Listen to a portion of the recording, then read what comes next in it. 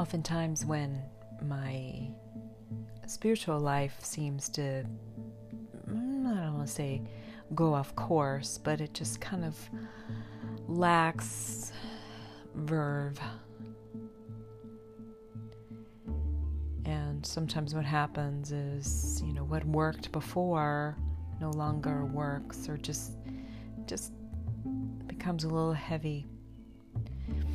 And sometimes what happens is I come across something that kind of gives me a little recharge, kind of like getting a jump start.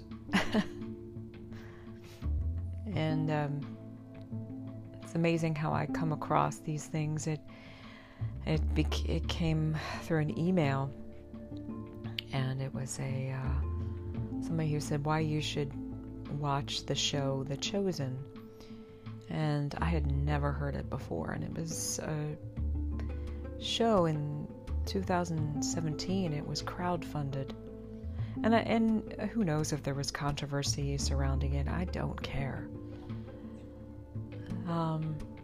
The key is what can I gain from this outcome? And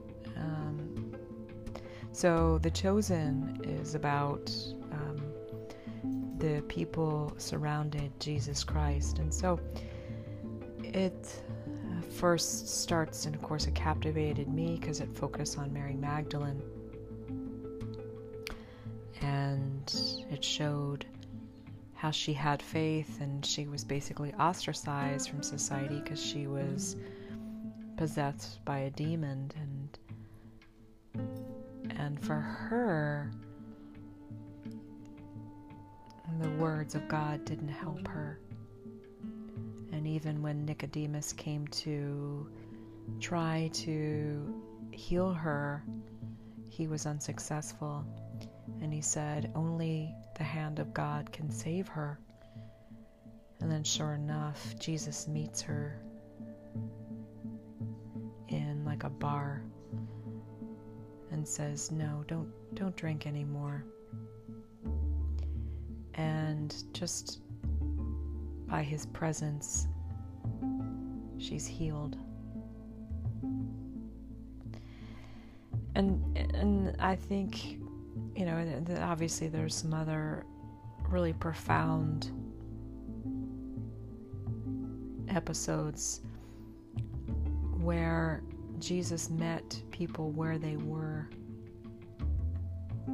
They weren't necessarily in church.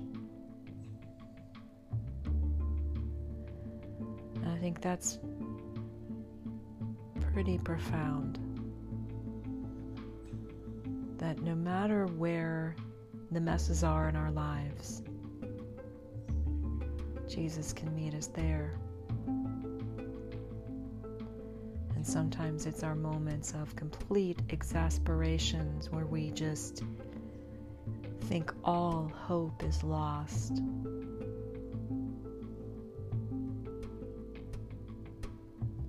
We abandon the way that we thought we could fix it ourselves. And we find God there.